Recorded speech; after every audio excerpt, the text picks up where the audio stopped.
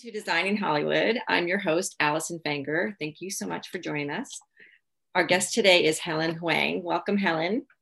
Look, I'm so Helen is happy. an Emmy and CDGA Costume Designers Guild Award winning costume designer based in Los Angeles. Helen recently designed Holiday, Tall Girl, and The Rim of the World for Netflix. She previously designed Fox's 911, 911, right? NBC's The Night Shift, FX American Horror Story, Roanoke, and MGM's Get Shorty.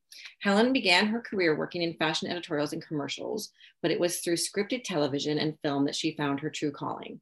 Designing costumes for narrative film combines her love of art and storytelling. While she relies heavily on historical reference, literature, and fine arts for her projects, her main aesthetic influences are based on the study of people and cultures. Love that. Her guiding belief is to draw inspiration from life because life is always stranger than fiction. True. She's currently working on projects for HBO Max and Apple TV. So again, welcome. Starting with, I'm sure our listeners would love to hear about how you got your start in the industry. So please share. I always say it's sort of a roundabout way. I went to design school for fashion design and then quickly was like, well, that's not something I'm very interested in. And I think I went to design school was because I always wanted to be a painter. And my parents were just like, that's not a job. And so I went to design school because I was like, well, there's a job in that. And then it didn't really click. I did finish though, FIDM. And then I went to Art Center in Pasadena and I did painting and illustration art.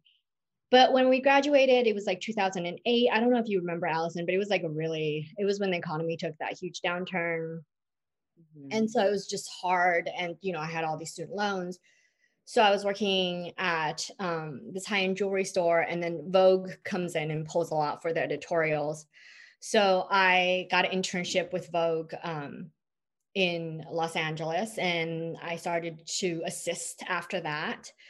But that also was like, I kind of liked it. I was like, maybe this is kind of where I was going, but it didn't, it wasn't like a love type of thing. Also, editorials, I don't know if people know, are incredibly hard. They have no union, all that stuff. So you get paid 4 months after you do something. Yes. So that was also like not conducive to student loans. I remember that.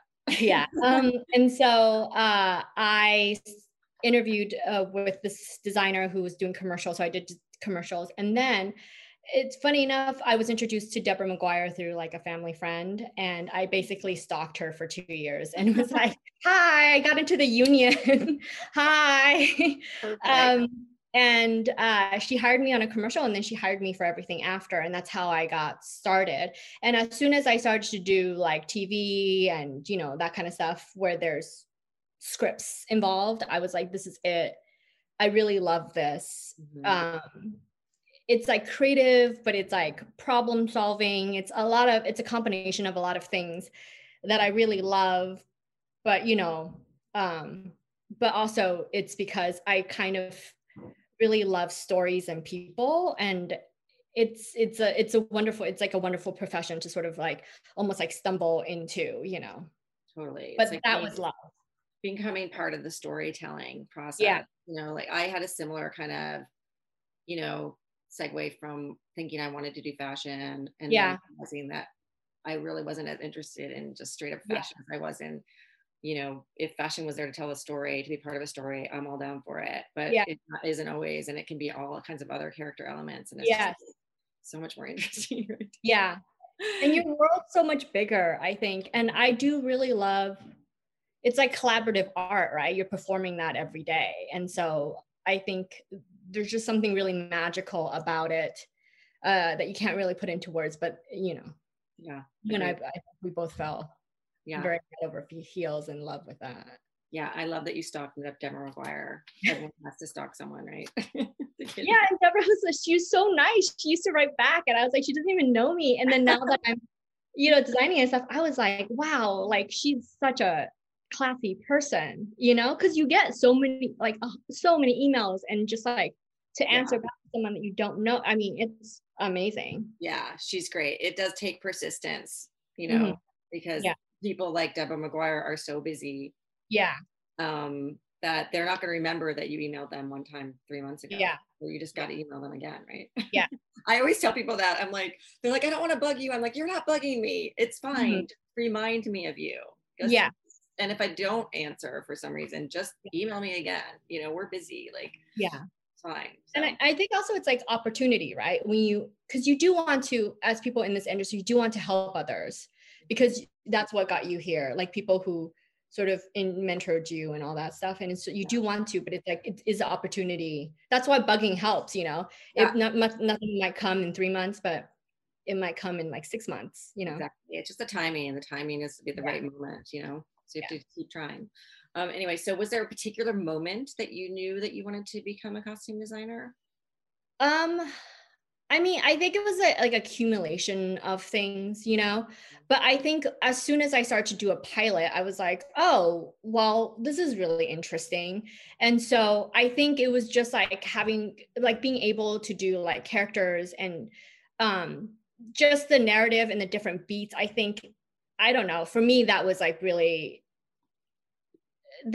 something that really turned it, you know, because I was like, oh, there's this other form of thinking about how to, like, it's not just about the clothes, like it's about people. And I think that's when it really switched to me, that's what I was missing. It's like before, it's just like you're just putting clothes on a model, and yes, you have an idea of, you know, who you're advertising to, or like, you know, who the client is and who this model is. It's not very real, you know, there's not a lot of dynamics to it. And I think once you start doing a pilot, you're just like, oh, there are all sorts of people in this world, and you could come up with your own ideas. And also like working with actors is really special, and you know, all that stuff. So I couldn't agree more. It sounds exactly like what happened with me. So I think we might touch on this. So I said, did you follow the path of, well, no, this actually is a new question. If you follow the path of practical hands-on education, or did you attend school to learn design, which I'm guessing from what we talked about already is sort of a combination for you, right? yeah, I mean, I personally think like the education at Art Center was like priceless, because, you know, art is a lot, it's practicality, like you have to learn how to paint and draw and all that stuff. But, you know, a lot of it's ideas. And I feel like as costume designers, I always tell people we're ideas people. Like we have to practically execute something, but like how interesting something looks, how it fits into the film, how the costumes talk to each other, those are all ideas. And I think the training comes from being taught that, you know, like being taught art history and like, you know, just how people think throughout different time periods, I think really helps, because you realize the world is ever turning, and it does help you in this industry because you realize that it's more than just what people are wearing, you know, and what you talk about is more than what people are wearing. That's the culture and the time, and all of that art has, all the art education comes into your viewpoint when you're conceiving right character. So absolutely, like time, like even history, right, like that affects look and fashion and influences people's choices and all of that business. So but I learn every day from everyone that I work with. I know you probably do too, like all the tailors, the cutter fitters, the ager, it's just like amazing people that you work around. Agree. Okay, so did you work, were there any specific designers who you studied prior, while you were coming up in your career, or who inspired you, or who you worked with that you felt like you really learned a lot from? Well, there are personal mentors. So obviously Deborah McGuire is one. And not only is she a great designer, she's a badass businesswoman. And I think there's something to be said for that. People don't really like to identify that with our industry, but like, you know, you have to be also kind of a badass businesswoman to be a designer. And, you know, April Ferry was a mentor. Roberta Hayes was a mentor. Lou Eyrick is definitely a mentor. But like, I actually want to learn and grow every day. So I like watching films and compare sort of how different designers approach like the same decade or the same period, or how different designers do sci-fi, I really look to Iko Ishioka because I feel like she's beyond amazing in sort of conceptual design. I love Anne Roth because I feel that her designs are innately human, like so human. um Milena Canero, it's just, list goes on. Sandy Powell, because she's so confident in her work and her choices and her color palette.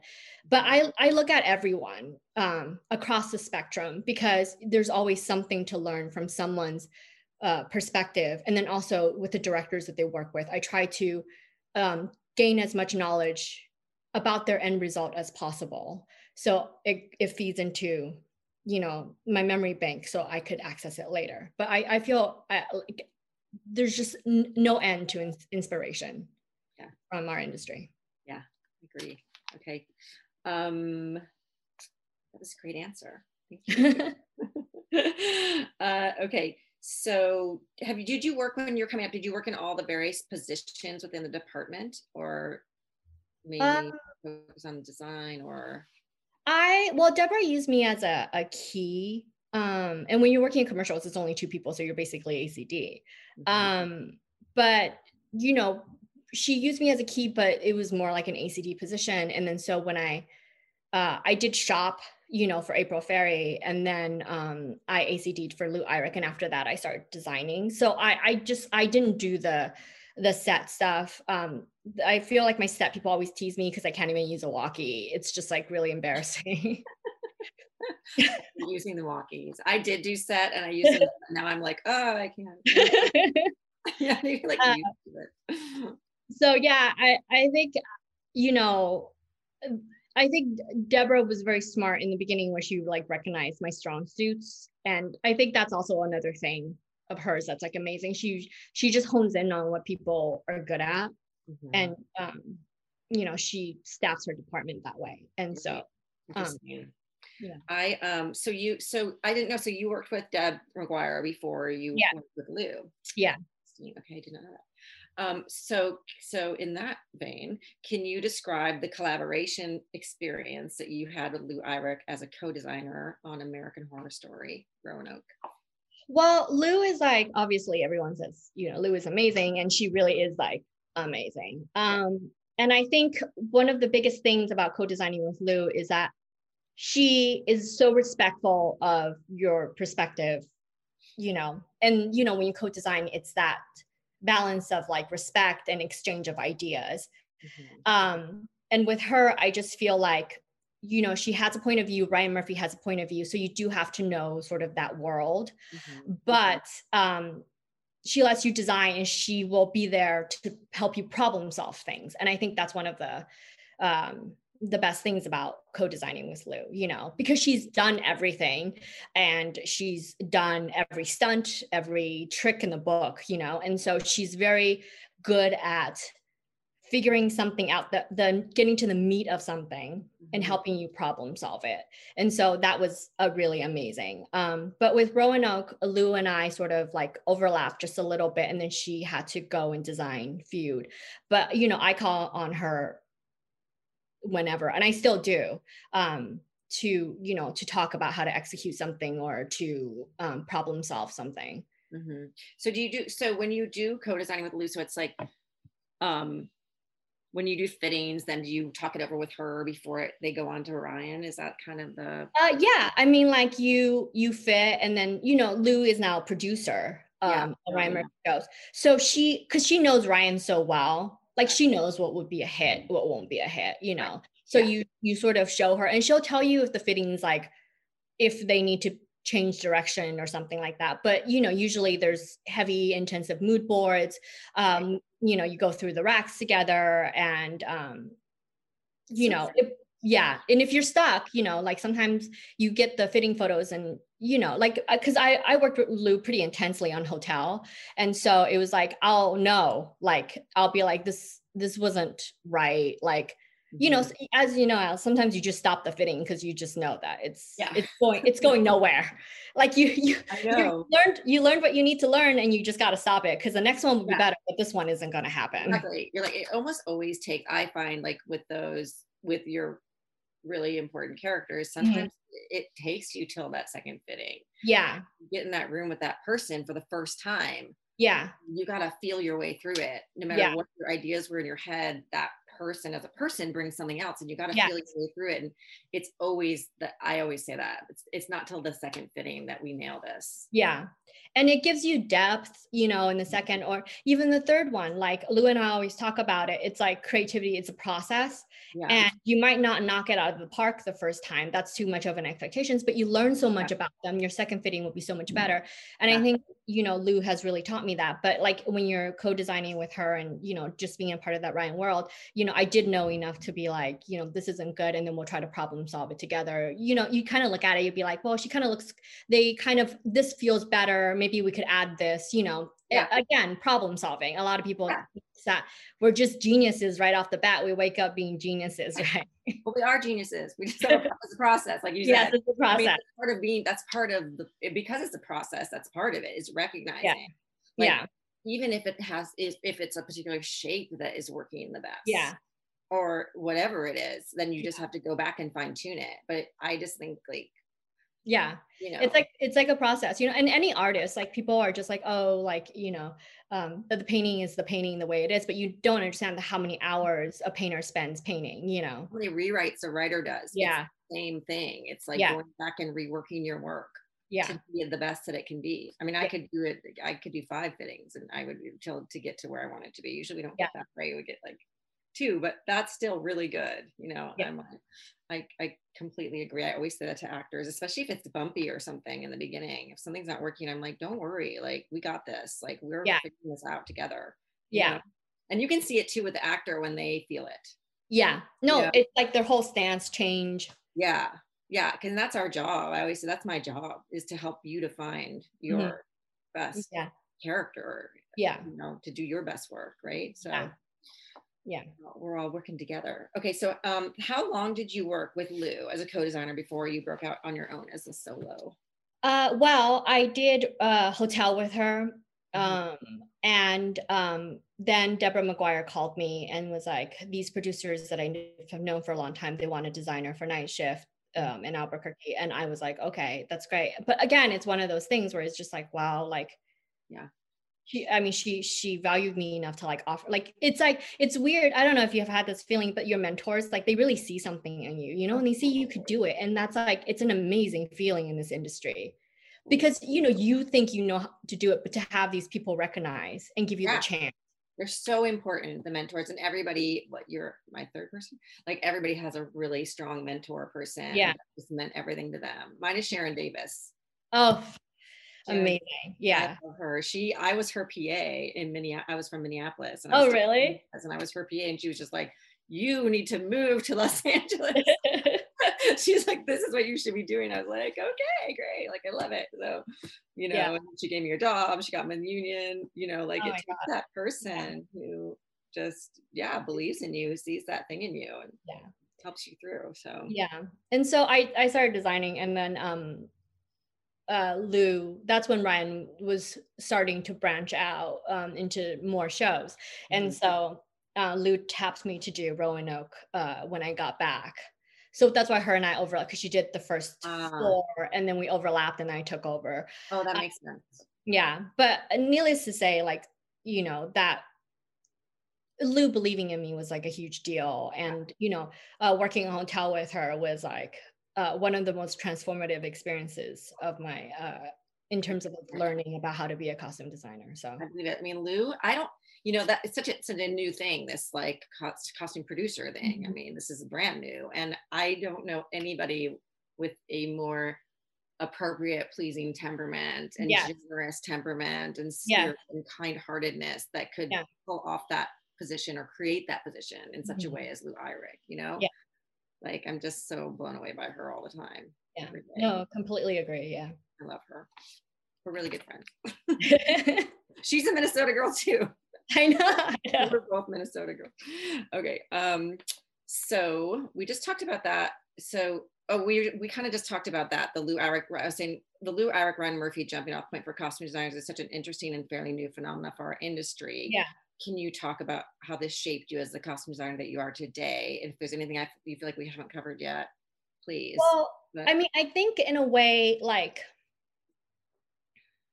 Ryan Murphy prepares you for anything. I don't know if that's like but for me, that's like that's the general, because his shows are so, sorry about this.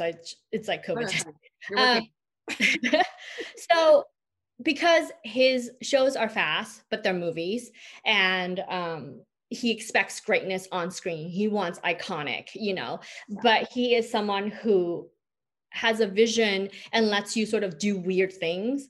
And I think that in itself is very rare. The more I work with people, the more you find like that's kind of a rare thing. Someone who's like not afraid of the quirky, the unique, the strange, and sort of kind of want to embrace it, And I think Lou was the perfect designer for him. And then working under them, and sort of like you learn all the tricks in the book, but also get to be a part of this like incredibly creative environment. And when you leave and do other things, you sort of take that with you. I always say I'm never afraid of anything. You could throw anything at me and everything will be fine because of that world. I mean, we thrive off that, right? Yeah. Like, throw it at us. Throw it at us. Even though we hate it, last minute castings, they'll look amazing the next day. I know. It's like, we're kind of adrenaline junkies. Let's admit, right? It's like, I don't know. I always find, pace wise is the most appropriate pace for me, this job, because I like that kind of gets you going, Yeah. But it's fun to figure out. It's like puzzles. Yeah. Right. It is very much so puzzles. Yeah. Okay. So we kind of talked about this too, but I often find that I learn something new on every project. I'm constantly learning and evolving. Is this the case for you? You already said yes to this, but let's talk about some of the key things that you have learned from your work experience, during your experiences. Well, I think from my cutter fitters, I learn endless things every day. It's because, like I don't pattern draft, and so like to me, cutter fitters are like the age old craft. They're like a part of history. It's like ancient. It's pretty amazing. And so I rely really heavily on them, and I try to learn as much from them in terms of textiles, what works, when you're designing, like what you're designing makes sense with what's being made. I think that to me, I learn every single day. And good ager dyers, some of them are milliners. Like I learn from them because it helps me design things in the future. So you're not just, I think there's a fantasy versus like reality combined. And to me, that's like so important, because as good as your design are, if you can't execute it, if it doesn't look a certain way, if it doesn't function, it doesn't work, And so I love learning that from them. But also I learned things from my ACDs, from my set people, because everyone functions in such a way, and everyone takes their job so seriously. So it's like the organizational skills, what they find is important, what they see in details. It's absolutely inspirational, like every day. And so, like even with my shoppers, I always tell them, this is what I want, but I'll give me some wild cards, show me your perspective, and like, to me, that's what it's all about, is to sort of understand what people can share, Yeah, that's great. I'm just going to pause for 1 second because I just hear the noise, and I'm going to pause and I'll be right back with you. Okay. What do you consider to be your most important challenges and triumphs that you experienced while designing American Horror Story Roanoke, or any other Ryan Murphy projects that you did? I think the most challenging is having enough stamina to like do it, because it's especially with AHS, it's like stunts, it's building things, it's sourcing things. You're up at 4, you go to sleep at 11. It's like super intense, but it's sort of trying to maintain your creativity and sort of that drive that everything on screen needs to be at a certain level. to keep that drive going throughout the day and throughout all of filming. So that's definitely something that, you try to do. And even with stuff now that, you just try and keep like the stamina up. I've actually been reading like a bunch of Buddhist books to see if I could like reset during the day, to sort of like give yourself space to like create, because during the day, sometimes you're dealing with putting out so many fires that you're not being creative. And at the end of the day, creating is your job, and so you have to like allow yourself space for that. That's very true. Yeah. I tend to get like a little bit resentful sometimes of like stunts. Yes. Like, oh, like what? We have to double it, but we can't. I know. I want it to be vintage or whatever. Yeah. Make it, but do we have time? Like it's like all those things figuring out, and they do impede the process sometimes. Yeah. You have to be. Or they'll be like, we can't wear this earring or this thing because it'll be like, oh, you're such babies. But at the end of the day, you want to keep them safe, but you're like ruining the look. My least favorite is when like we have to put a harness in, and I'm like, no. They're fine on the roof.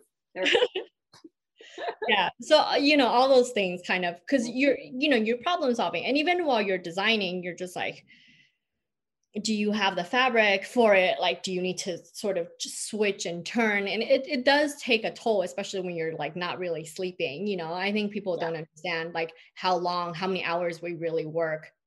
I know.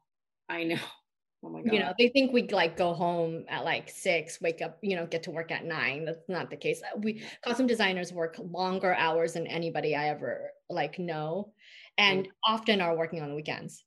Yeah, and on a flat, but yes, pay equity now. Yes, yes. Most hours of anybody. Yes. Sometimes I'll be like, I'm on a flat, you guys. I'm leaving if I don't have to be. I always sit in my car. I'm like, I will always be here when I need to be. But if I don't need to be, I won't be. Yeah. I'm not going to be here gratuitously, but I would always be there when I need to be. Yeah. And learn, But yeah, the hours are pretty crazy. Yeah. For the listeners, be ready. It's a hard life.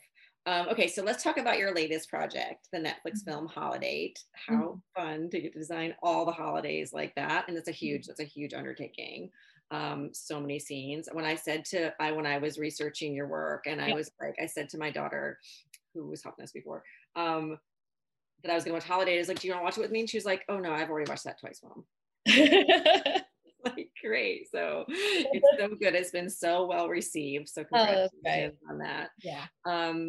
So let's talk about what was your favorite holiday to do in Holiday? I mean, I kind of love them all. I mean, obviously everyone loves doing Halloween, right? It's like weird. I don't know if you feel this way, but it's like Halloween's like the best, but also like the pain in the butt, like when you shows and movies are just like everyone wants to do Halloween and you're just like, oh, it's so exciting. And then you're just like, oh, pain in the butt. I think it's hard to keep Halloween elevated so it doesn't look too cheesy, but you don't want it to look real either. Yeah. Right? So it's like, it's a weird balance. Yeah. That I really loved. I think in general with the film, I just enjoyed the process of like designing the whole thing. Emma was great. The cast was really, really great. But I always wanted to do a rom-com. So that was like very exciting. Oh, you did? That was on your list. Well, you did a great rom-com. So like, as a modern rom-com, let's talk about how did you manage to keep Sloane fresh and modern within the rom-com format? Well, I think I think in general, like, I just don't want her to feel like she really changed that much after she meets this guy. In general, like, I think even without rom-coms, I hate that in a script, or I hate that note, that they give you where it's just like, and she met this guy and like, they're looking at the fitting photos. They were just like, can't she have a different outfit? Like she just met this guy. And I was like, is that really how you think women are? Yeah. Let's put her now that she let's discuss that, and so I think I wanted her to feel consistent, like she might be upset, but she's shopping from the same closet. It's just her, like she had a very definitive self. And I think working with younger actresses like Emma and stuff like that, like they just like she was very as a person, she's very confident. And so she loved vintage and she was just willing to try all these things that aren't considered like, you know, I find it very attractive, but some people might not, you know. I think Yeah, sometimes producers don't like humor in women, and so they don't like women to wear certain things, you know. it's true. And so I found that I try to, you know, ground her in more something more contemporary and less worried about like, is she really attractive in the scene, you know. I mean, Mhm. obviously she is, Yeah, but I would. like Yeah, you know, but I think I just didn't want it to come from like that point of yeah. view, you know. You didn't want to look like she was like trying so hard to be like. Also, she was resistant to the whole like idea of being with him in the end. Yeah, So that works also. Like, yeah, that's a way to frame it too, because it completely worked. Like, she really mhm, didn't transform, her general style at all. yeah, She was like always consistent and still yeah, on herself, right? So mhm, I think that really translated really well. yeah, There were so many good, like, vintage is so fun to work with, and it yeah, is sometimes hard to sell it, especially in a lead. Like, they'll let like the other yeah. like, Oh, that's a brand thing. Yeah, be the quirky one, but yeah, like I find that all the time. I'm like, I want my lead to be the one that's got the most yeah, eyeballs on them, right? yeah, And or they're going to be the one with the most eyeballs on them. So don't we want to make that one the most interesting? I don't yeah. know. Like, No, that's a very good point because it's like they almost want the lead, especially if their lead's like an attractive young woman, to be the most watered down person.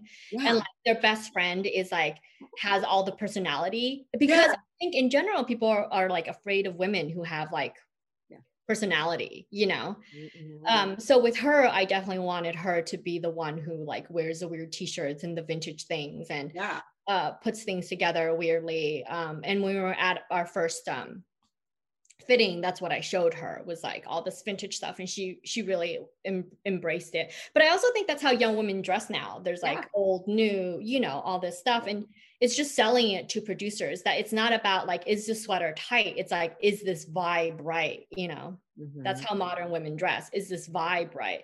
yeah, Not this skirt with this thing, like so analytical about yeah. it. I agree completely. That's really Yeah. interesting. It's a very interesting thing to talk about. I'm happy that we just talked about that. I'm happy like everyone's having the, sort of the same experience. You know, since I love your work and everything, I just think it does wonders for women, you know. Yeah, it's empowering what we do for Yeah. people, the viewers. Yeah. They are then empowered Yeah. to embrace their quirk, or they're like, I can be the pretty girl and be the quirky girl at the Yeah. same time. Yeah.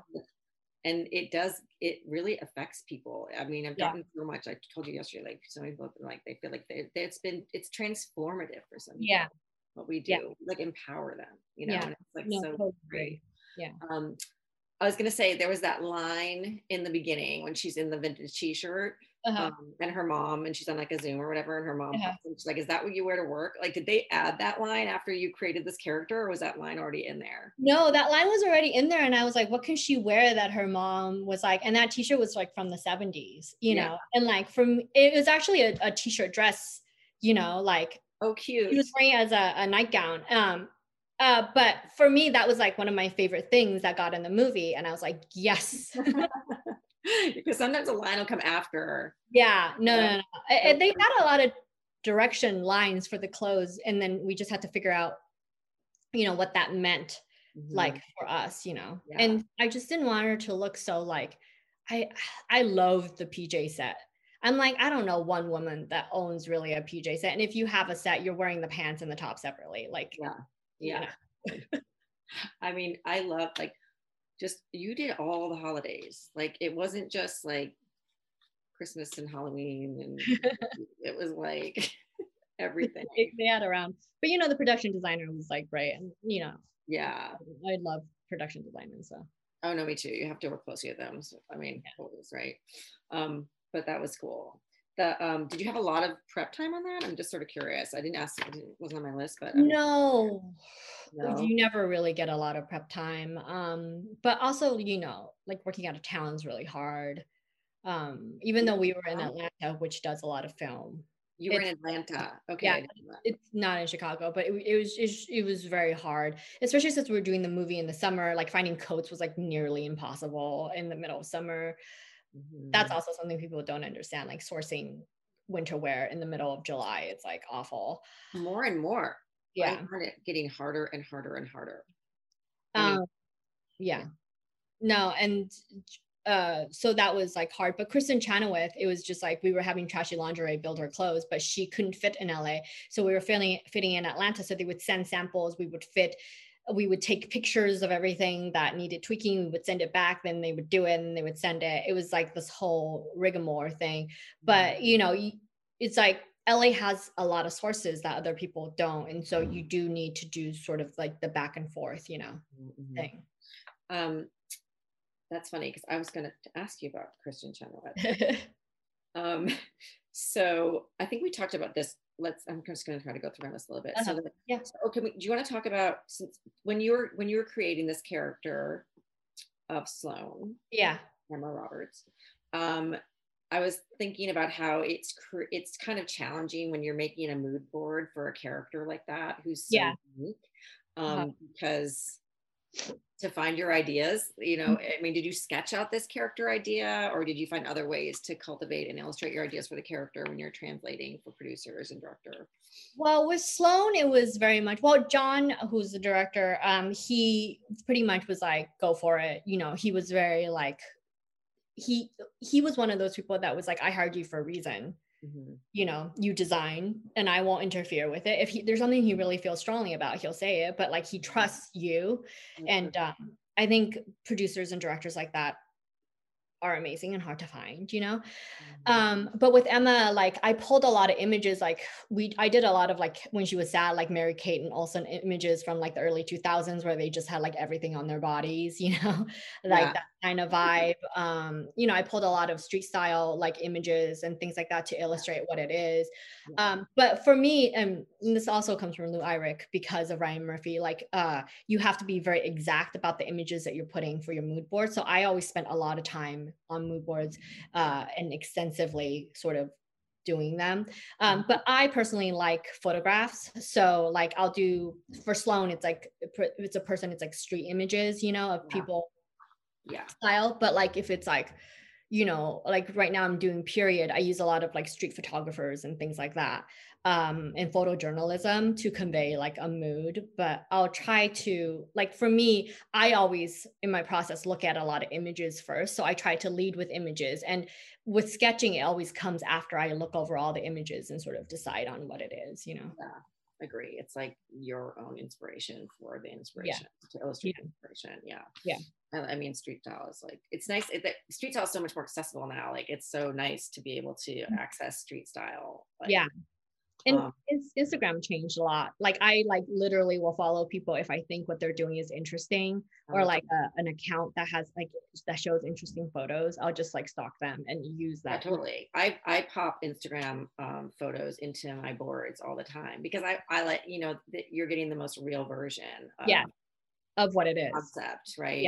Like how people actually portray it, or like, as because I have like teenage daughters, like I'll go like, who this person is so much like my daughter's friend, like something, and I'll stalk her Instagram, and but it's like it is nice. I mean, I'm older than you, but I remember having to go to the newsstand and buy a lot of magazines. That was very cumbersome. Okay, so can we talk about the specific challenges though? And we touched on this a little bit too, but about working with one-of-a-kind vintage pieces and how that can be kind of difficult. Well, I mean, it's almost impossible to make multiples of them if you have, stunts or something like that. Recently my jam is to recreate the vintage. It takes a lot of money to do them for, stunts and things like that, but I think it creates like the look, so I'll invest in it, but also like it's like you just have to, like Holiday was very the perfect film for it because there wasn't a lot of stunts, and everything can be a one-off, while you're reading the script you're like, oh, I could just put it here and put it here. But I think working with vintage, it's sort of like it kind of rounds out the story that you're telling, and so I have favorite vintage vendors that I source from all the time, for vintage tees and vintage jeans. And, even I do even the costume houses to find some things that aren't in production anymore. Like Emma was wearing Juicy Couture pants from the early 2000s. And I was just like, but it creates like a sense of like vibe. And I think, people's clothes usually have history. like people don't only have clothes from this year. You have to have clothes 10 years. And I always say this, like up until like 5 years ago, I was wearing sweats from, my boyfriend's, my husband's sweats from high school. It's like people wear all sorts of things collected Yeah. over time. It's like a fabric of your memory. Like Yeah. vintage really helps that, but it is a pain to sort of source, but Yeah. I'll have my shoppers go through it, and obviously I have people I could reach out to, but Yeah. and you have to find places that you could use them, but it's worth everything. But Totally. you use a lot of vintage too. Yeah. Use a ton of vintage. Yeah. I wish I still had my Juicy Couture sweatsuits. I was like, my daughters again have been looking. They're hard to Yeah. find now. Did you Yeah. find that at a costume house? Yes, at Warner Brothers actually. Wow. Yeah. And I use vintage jewelry a lot too, which to the dismay of my set people. Yeah. They're Oh my like, God. what? I was like, but it's worth it. I'm always like, yeah, I'm like, I'm sorry. This is a big part of the outfit. You have to, Yeah. can we make something that's not so noisy? And I'm like, no. Oh. There was like, I talked to that Kimmy Buzzle, who did the original 90210. Do you know her? She's at vintage store now out in Joshua Tree. I'm forgetting the name of it, but I saw her at a current affair. We were talking about jewelry, noisy jewelry, and she was telling me all about that, that sticky stuff that you can put in the noisy jewelry now, which I didn't know. Yeah. We're like, oh my God. And then I bought a bunch of it, and my set people were just like, they were not happy. April had an amazing thing where I think someone asked her, I think someone in the department was like, this is a bit noisy, it won't sound mine. And she goes, well, it's their job to figure it out. I was like, April, that's badass. Yeah. Exactly. Sometimes, yeah. She's like, I'm doing my job. Are they doing their job? I know, right? Like as women too, I always say like costume designers, we're like mothers of everybody. And we're always like, sometimes we tend to overly bend over backwards to make it easier for everyone else. And sometimes you just got to be like, you know what? No, this is what it is. And people got to work around this too. Because it's important, right? If it's an important thing. I don't do it for everything. I won't go to bat like that for everything. But there's certain things where you're like, you know what? No, this is actually really an important thing. Right? So figure it out, right? Yeah.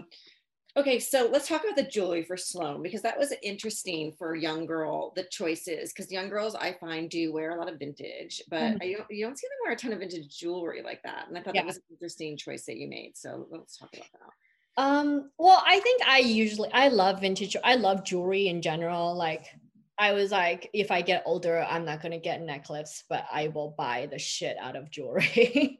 But I think, I feel like Sloan is like kind of like a haphazard shopper. So if she's somewhere, like she'll buy something and it'll come home with her, but she's not like a purposeful like shopper of any type. And so that's why I was thinking vintage would be better for her. But in general, like even on Tall Girl, when we were doing all the prom scenes and stuff, those were all vintage jewelry from, all the vintage stores in New Orleans that we collected, vintage rhinestones and things like that. I think sometimes I just find them more interesting looking, like they tell a better story, whether or not I think the character wears vintage or not. I just feel like they just tell a better story and they're just more interesting to look at, because if you want to get to that level sometimes of jewelry, you'd have to get some things that are really expensive. So why not repurpose something and keep,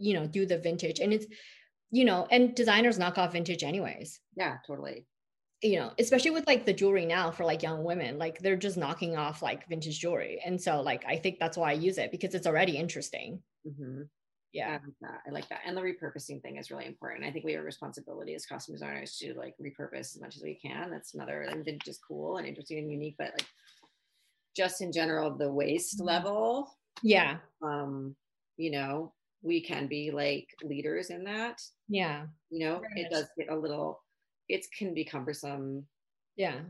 Budgetarily. I feel like sometimes the budgets of some of the productions have pushed us into fast fashion. Yeah.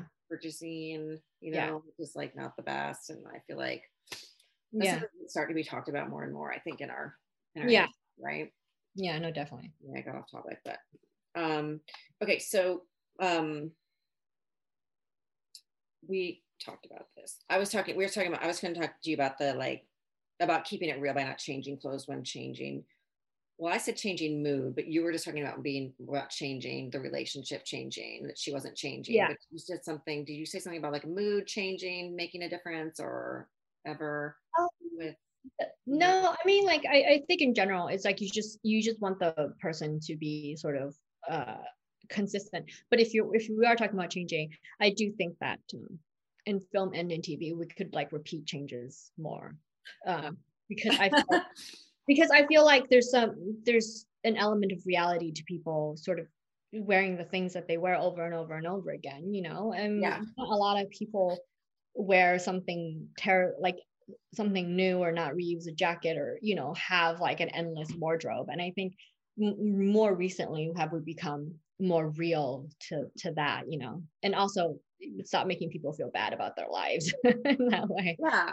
I mean, I reuse pieces all the time. Like I reuse, like there was a sweater that I used in the pilot on Jane Fonda, Yeah. um, that I've brought back 3 times now. And Yeah. I just like, I love that because I feel like Yeah. people get attached to pieces. Like it was in the Yeah. pilot. And a lot of people talked about the sweater. And so I was like, this is just a special piece that she's going to have Yeah. the whole thing. And I didn't know we are going to go, 7 seasons. But, Yeah. the last time I had it out, it was like season 6 and I had it over her pajamas. Yeah. It was like and I made sure it was like pilled and, like had looked at Yeah. and because people know that piece, Yeah. like repeating jackets and shoes and everything like that. Yeah. That I love when I see that in a movie. I love when I see a shoe, if it's like 10 years later in the script and I see Yeah. the same pair of crappy Keds, Yeah. it's like the best Yeah. because No, me too. It's so much more richer. And I always say that to directors now. It's like I think they should repeat, yeah, also if you're worried about your budget, then really get behind the repeating. It's real, it's special, it rounds out everything and yeah, engages your audience. So yeah, totally. I agree. yeah. It just makes it feel more relatable, Yeah, very much so. Okay, so let's talk about working with Kristen Chenoweth because she's like, I saw her on Broadway and she's such a force. I was Yeah. like, whoa, like this Yeah. little tiny, Yeah. formidable little lady. And Yeah. talk about the inspiration that you had for how you dressed Aunt Susan. And once you knew it was her or you think it was her or whatever. Well, when they hired her, I was like, oh, this is going to be great because I worked with her before once when I was like a shopper on a Deborah show. And then, the director, he was saying like she should have a costume, like she dresses in costume. She's like that festive, And like for me, I really like doing, Sloan was like, relatable and quirky and down to earth. And I feel like Aunt Susan's like the other opposite. And I really love doing sometimes women like that, people who are super dressy and like super festive and have this like big personality. And so we literally like had like Trashy build everything. And they were just like all sort of like, I mean, they were basically kind of like Playboy outfits for her, just done in different seasons. And so like for me, that's also like really, really fun, it's to just sort of get outside yourself and design for someone that you would never do that yourself, and for her, she's perfect because she's so joyous and like the costume just fit her because she's so joyous, and she was just out there like flaunting it. It was like pretty amazing. She's very theatrical. Yeah, she is. She's got that. But I think that's where, if you want to talk about like actors meeting the costume, like that's it. She is this big theatrical, bold person Yeah. who is not going to shy away from, because if you have that kind of costumes and you're putting it on an actor who doesn't feel it, you'd have to change that costume, even though the notes are still the same, you'd have to change it. But it's like her meeting these costumes, it was just like the right chemistry. Yeah. And yeah. And so that was like a tremendous amount of fun to be able to build something and then someone having enough confidence to be like, yeah, I'll wear that bunny costume. To just wear the S out of it, right? Yeah. Just like, and it's so great when you see that. I love when I see an actor or actress walk to set and feel it so hard. Like they just feel so good. Yeah. And I'm always just like, yes. Yes. I'm happy. Okay, so let's talk about, this is like sort of just something I was thinking about, is that she's so teeny, Kristen Chenoweth. She's Yeah. like tiny, and so is Emma Roberts, right? Uh, Then you had like tall girl. So you've yeah. had like very off, like they're not off the rack body types. Yeah. So like just for our listeners who are students and stuff, can you speak a little bit to that about like those particular challenges and dealing how you solve those problems? Well, I mean, like, I feel like, when people are really small, I think it's like, I knew Kristen was small coming into it. So that helped a lot, but it's like getting the double zeros and knowing which brands had those things, knowing that sometimes if you're really small, like knits really help, versus like having a button up, because you'd have to take the button up down so much, or how different things like work. But in terms of like Emma, and even though she was small, um like the fit of something fitting her perfectly wasn't something that we were very preoccupied with. And so I think, even if someone's really small, it just depends on their character. Like, are they the people who is small but can wear oversized clothing and look great, Right. or are they small and they need everything to be tailored in, um and they're that type of character. So for me, the size of someone is less important than who their character is and how they wear their clothes. I always try to approach that first, but also, like, is your objective to make them look nice? Mhm. Because if it isn't, then sizing is sort of a relative term, right? It's like, Right. it's about what works. And so I think I try to come to it from like that type of perspective, but What about obviously, tall girl? huh? I'm sorry. I was going to say, what about the dressing the tall girl? Like that's on the Oh, other side of the spectrum. That had to be a particular challenge. I was well, like, Ava was really tall. how But tall was she?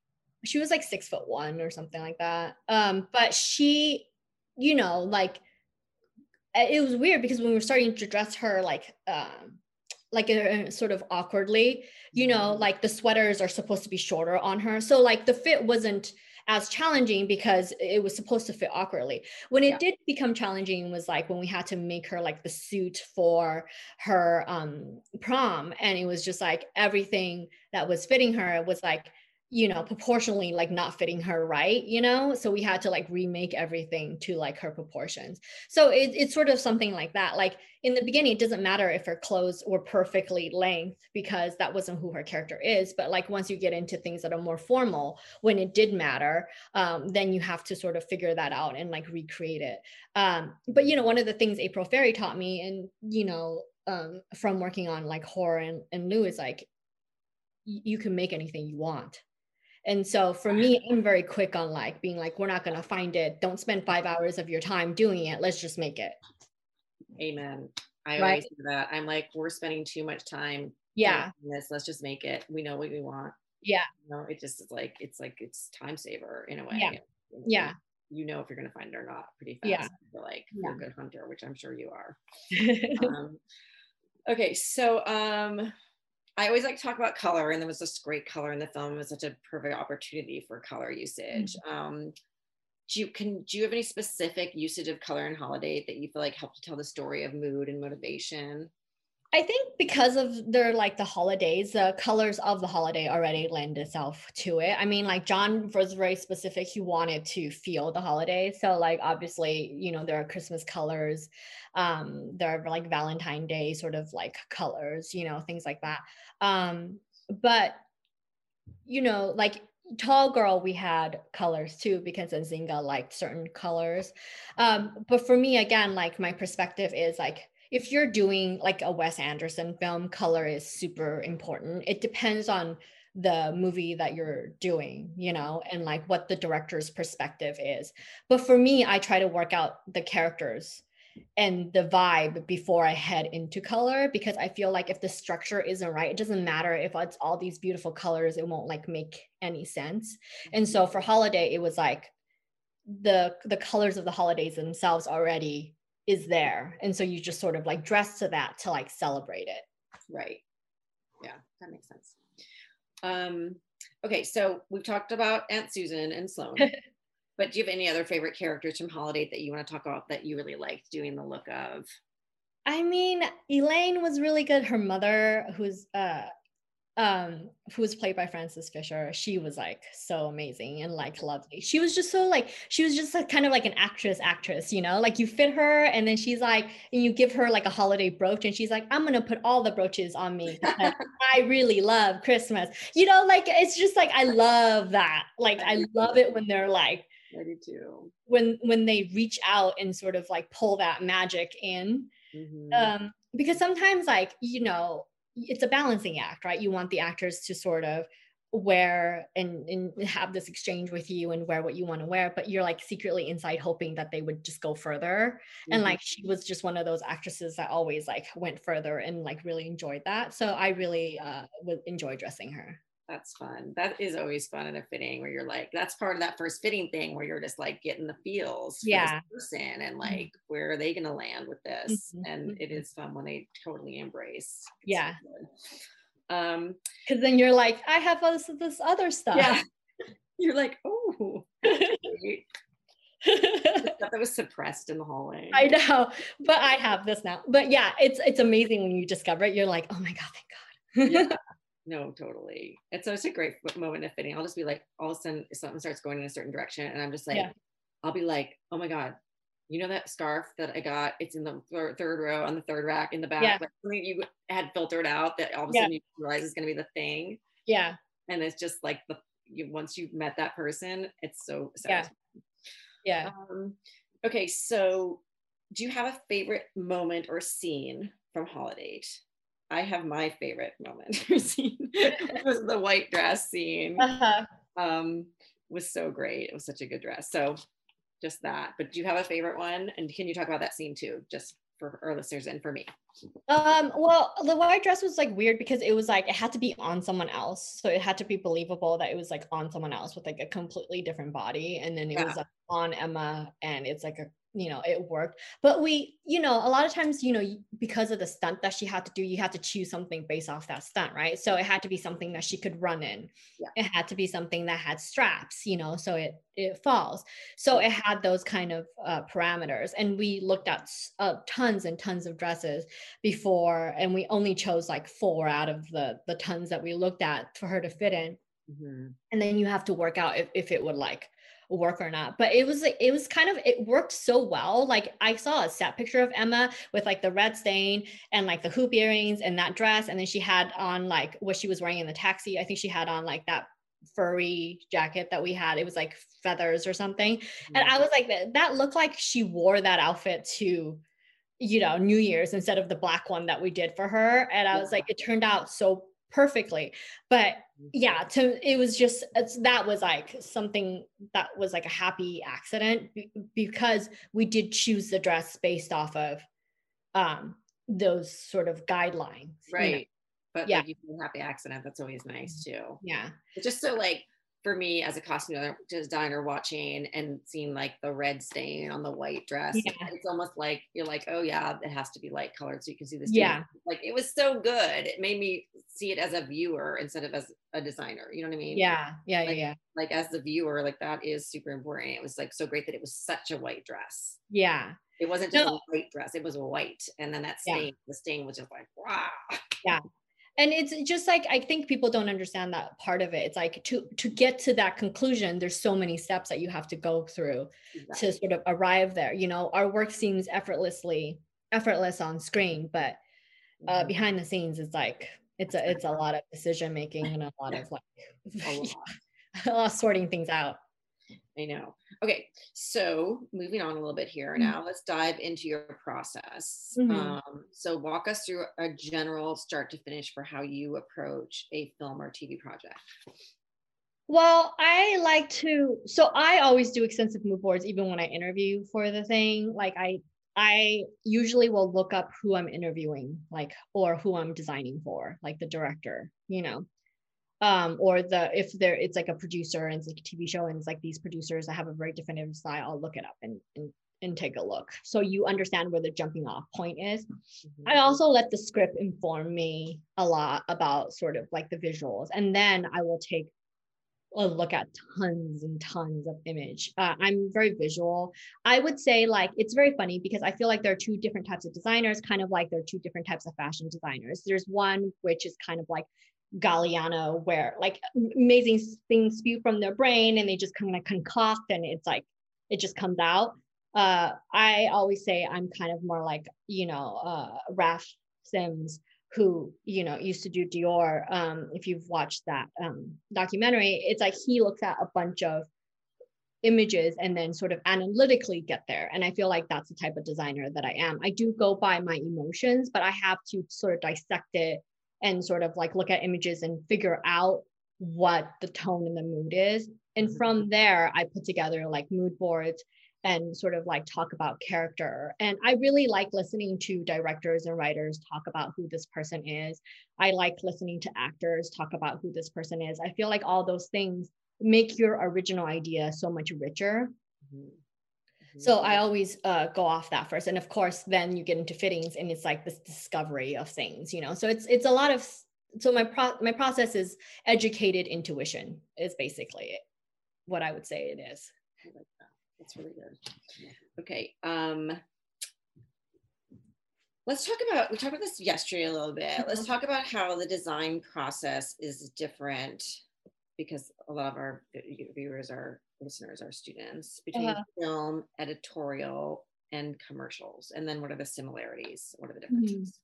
Well, I think the similarities, if you're good at any of those things, you're telling a narrative, So like if you're styling, you're saying the narrative of if you're good at it, you're like Grace Coddington, there's like a fairy tale, there's like a story, there's like a humor to it or something. Commercials the same way. If you're an ad agency, you're pitching to your audience, you're showing them what life they're missing, who they are, and in the same way that narrative is.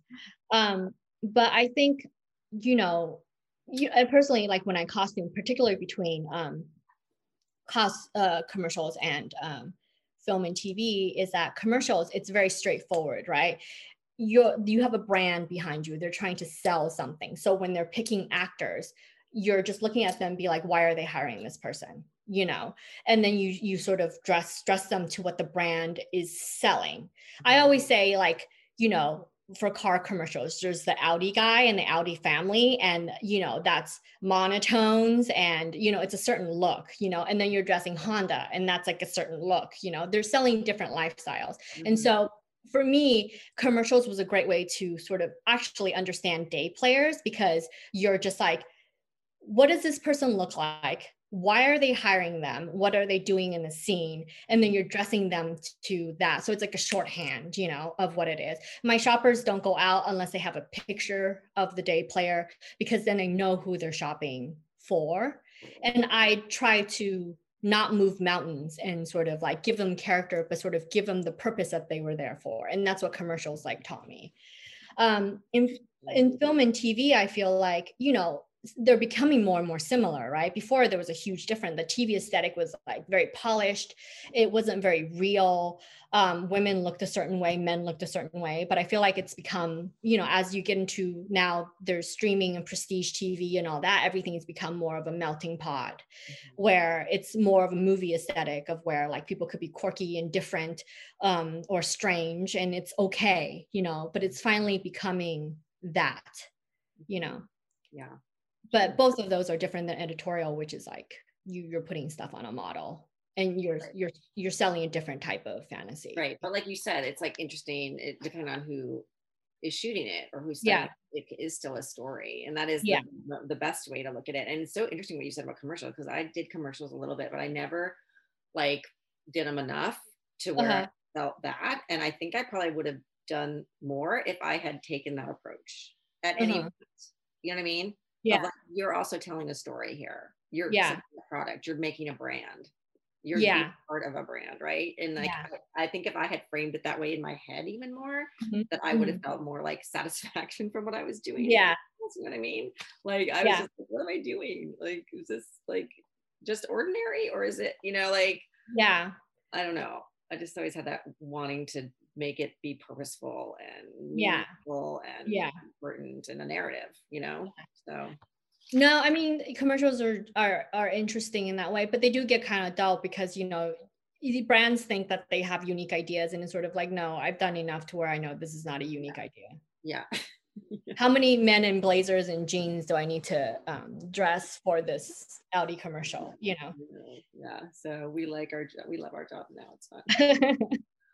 Okay, so let's talk about, we talked about this yesterday too, and it was really interesting about contemporary costume design as it exists in 2020, because I think it's really come a long way, and I think we agree with that, but I'd love to hear how you feel about it. Well, you know, at the beginning of the career, I feel like, and since I started doing TV at the start of my career, it was, I think, you know, like men looked a certain way, women can't look outside of the box. And especially how you were saying the main character, the main woman can't look outside of the box. Her friend can be, you know, her mom can. So it was like certain things. Like if you were a woman in this age bracket, you could only look a certain way. And it's almost like you are the girlfriend, you are the hot girl, you are the mom, you know. But if you're outside of that age bracket or you're not the lead, then you could be all sorts of different things. Or if you're older, you know, then you're allowed to be certain things.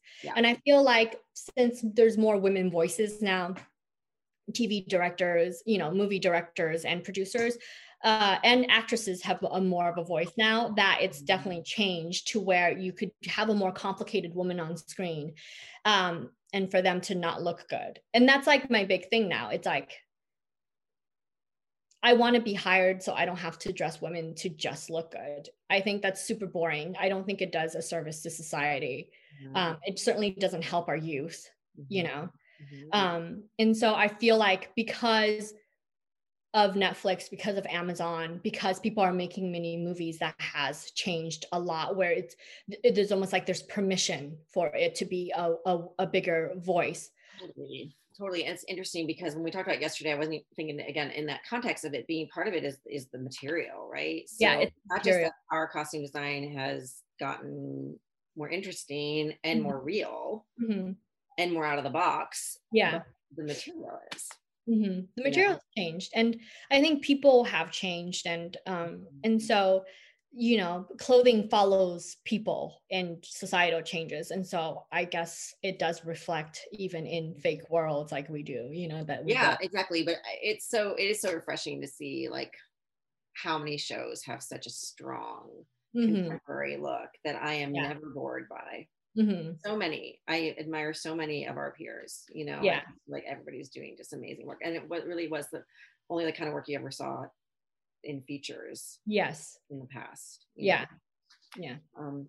Okay. So, we only have a couple minutes left. So, if you want to talk about maybe your favorite character or project or collaboration so far in your career, and then well, I guess my favorite is always the next one, right? But I have to say, I am doing a period show right now that I am really in love with and that I really, really like doing. But I think it's because it's sort of like learning, and it's challenging, and you know, it's all the things that I really strive for a project. You know, I don't like being stagnant, and so like with every project, I try to choose it for something that I could gain, because it's too hard of a job to do if you get bored. Agree. You know, so you have to pick the projects that really, and I know it's hard for people in the beginning to be like, because you want every job because you don't know when your next job is coming. But I do feel like at this point in my career, and also I encourage people, is like, you know, they're choosing you, but you're also choosing them. So choose the people that you want to work with, choose the, you know, producers and directors that you want to work with, create that world that you want to be in, you know? Like share your point of view and make it easier in that way.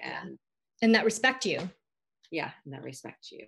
Yes. Because it's too many hours and it's too hard to do it any other way. And exactly. I could not agree more with that.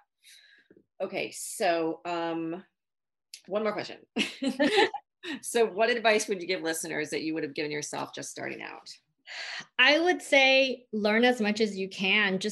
Don't just be interested in clothes, because you know what? The directors and producers, they're going to reference music. They're going to reference history. They're going to reference artists. They're going to reference a movement in time in history. They're going to reference so much. You have to be a curious person to do this job. So be curious, but also incredibly, don't take no. Don't take no. Don't take no. Be persistent. Yeah. People are going to say no to you so many times, but if you feel like you're worth it, this is where you're going to be, just keep going. It'll happen. Yeah, that's good advice. I told my daughters that that's the best advice. That's the best thing I could ever teach them in life, is to never take no for an answer. Yeah. So it's very true. Again, be curious and don't take no. Yeah. And I'll have to add that one to my wisdom for them. So I want to thank Helen for joining us today. And I want to thank Eddie Marks, our sponsors. And I would like to thank all of you for joining us this week on Designing Hollywood. Helen, where can our listeners check in with you and follow the latest news on what you are up to? Oh my God, I don't even know my Instagram handle. I think this part I wasn't even prepared. Not an Instagram person. Okay. Just an Instagram stalker. Just an Instagram stalker. I think my Instagram name is like Huang or something, but I'm the worst poster ever. So yeah, failed on that. Well, you can follow us on Designing Hollywood Podcast, or at Marilyn Vance, or me at Allyson Fanger. Thank you so much. This was so great. Thank you. Thank you, Allyson. Bye-bye. Thank you to our sponsor, Eddie Marks with ragvan.com. Ragvan is Hollywood's favorite place to rent fully equipped, high-quality trailers used by the entertainment industry to transport costumes and garments to and around filming sets in Hollywood. Also, thank you to our viewers. Be sure to follow Designing Hollywood Podcast on social media and subscribe to our podcast on iTunes, Spotify, Deezer, and our YouTube channel for complete past and current episodes.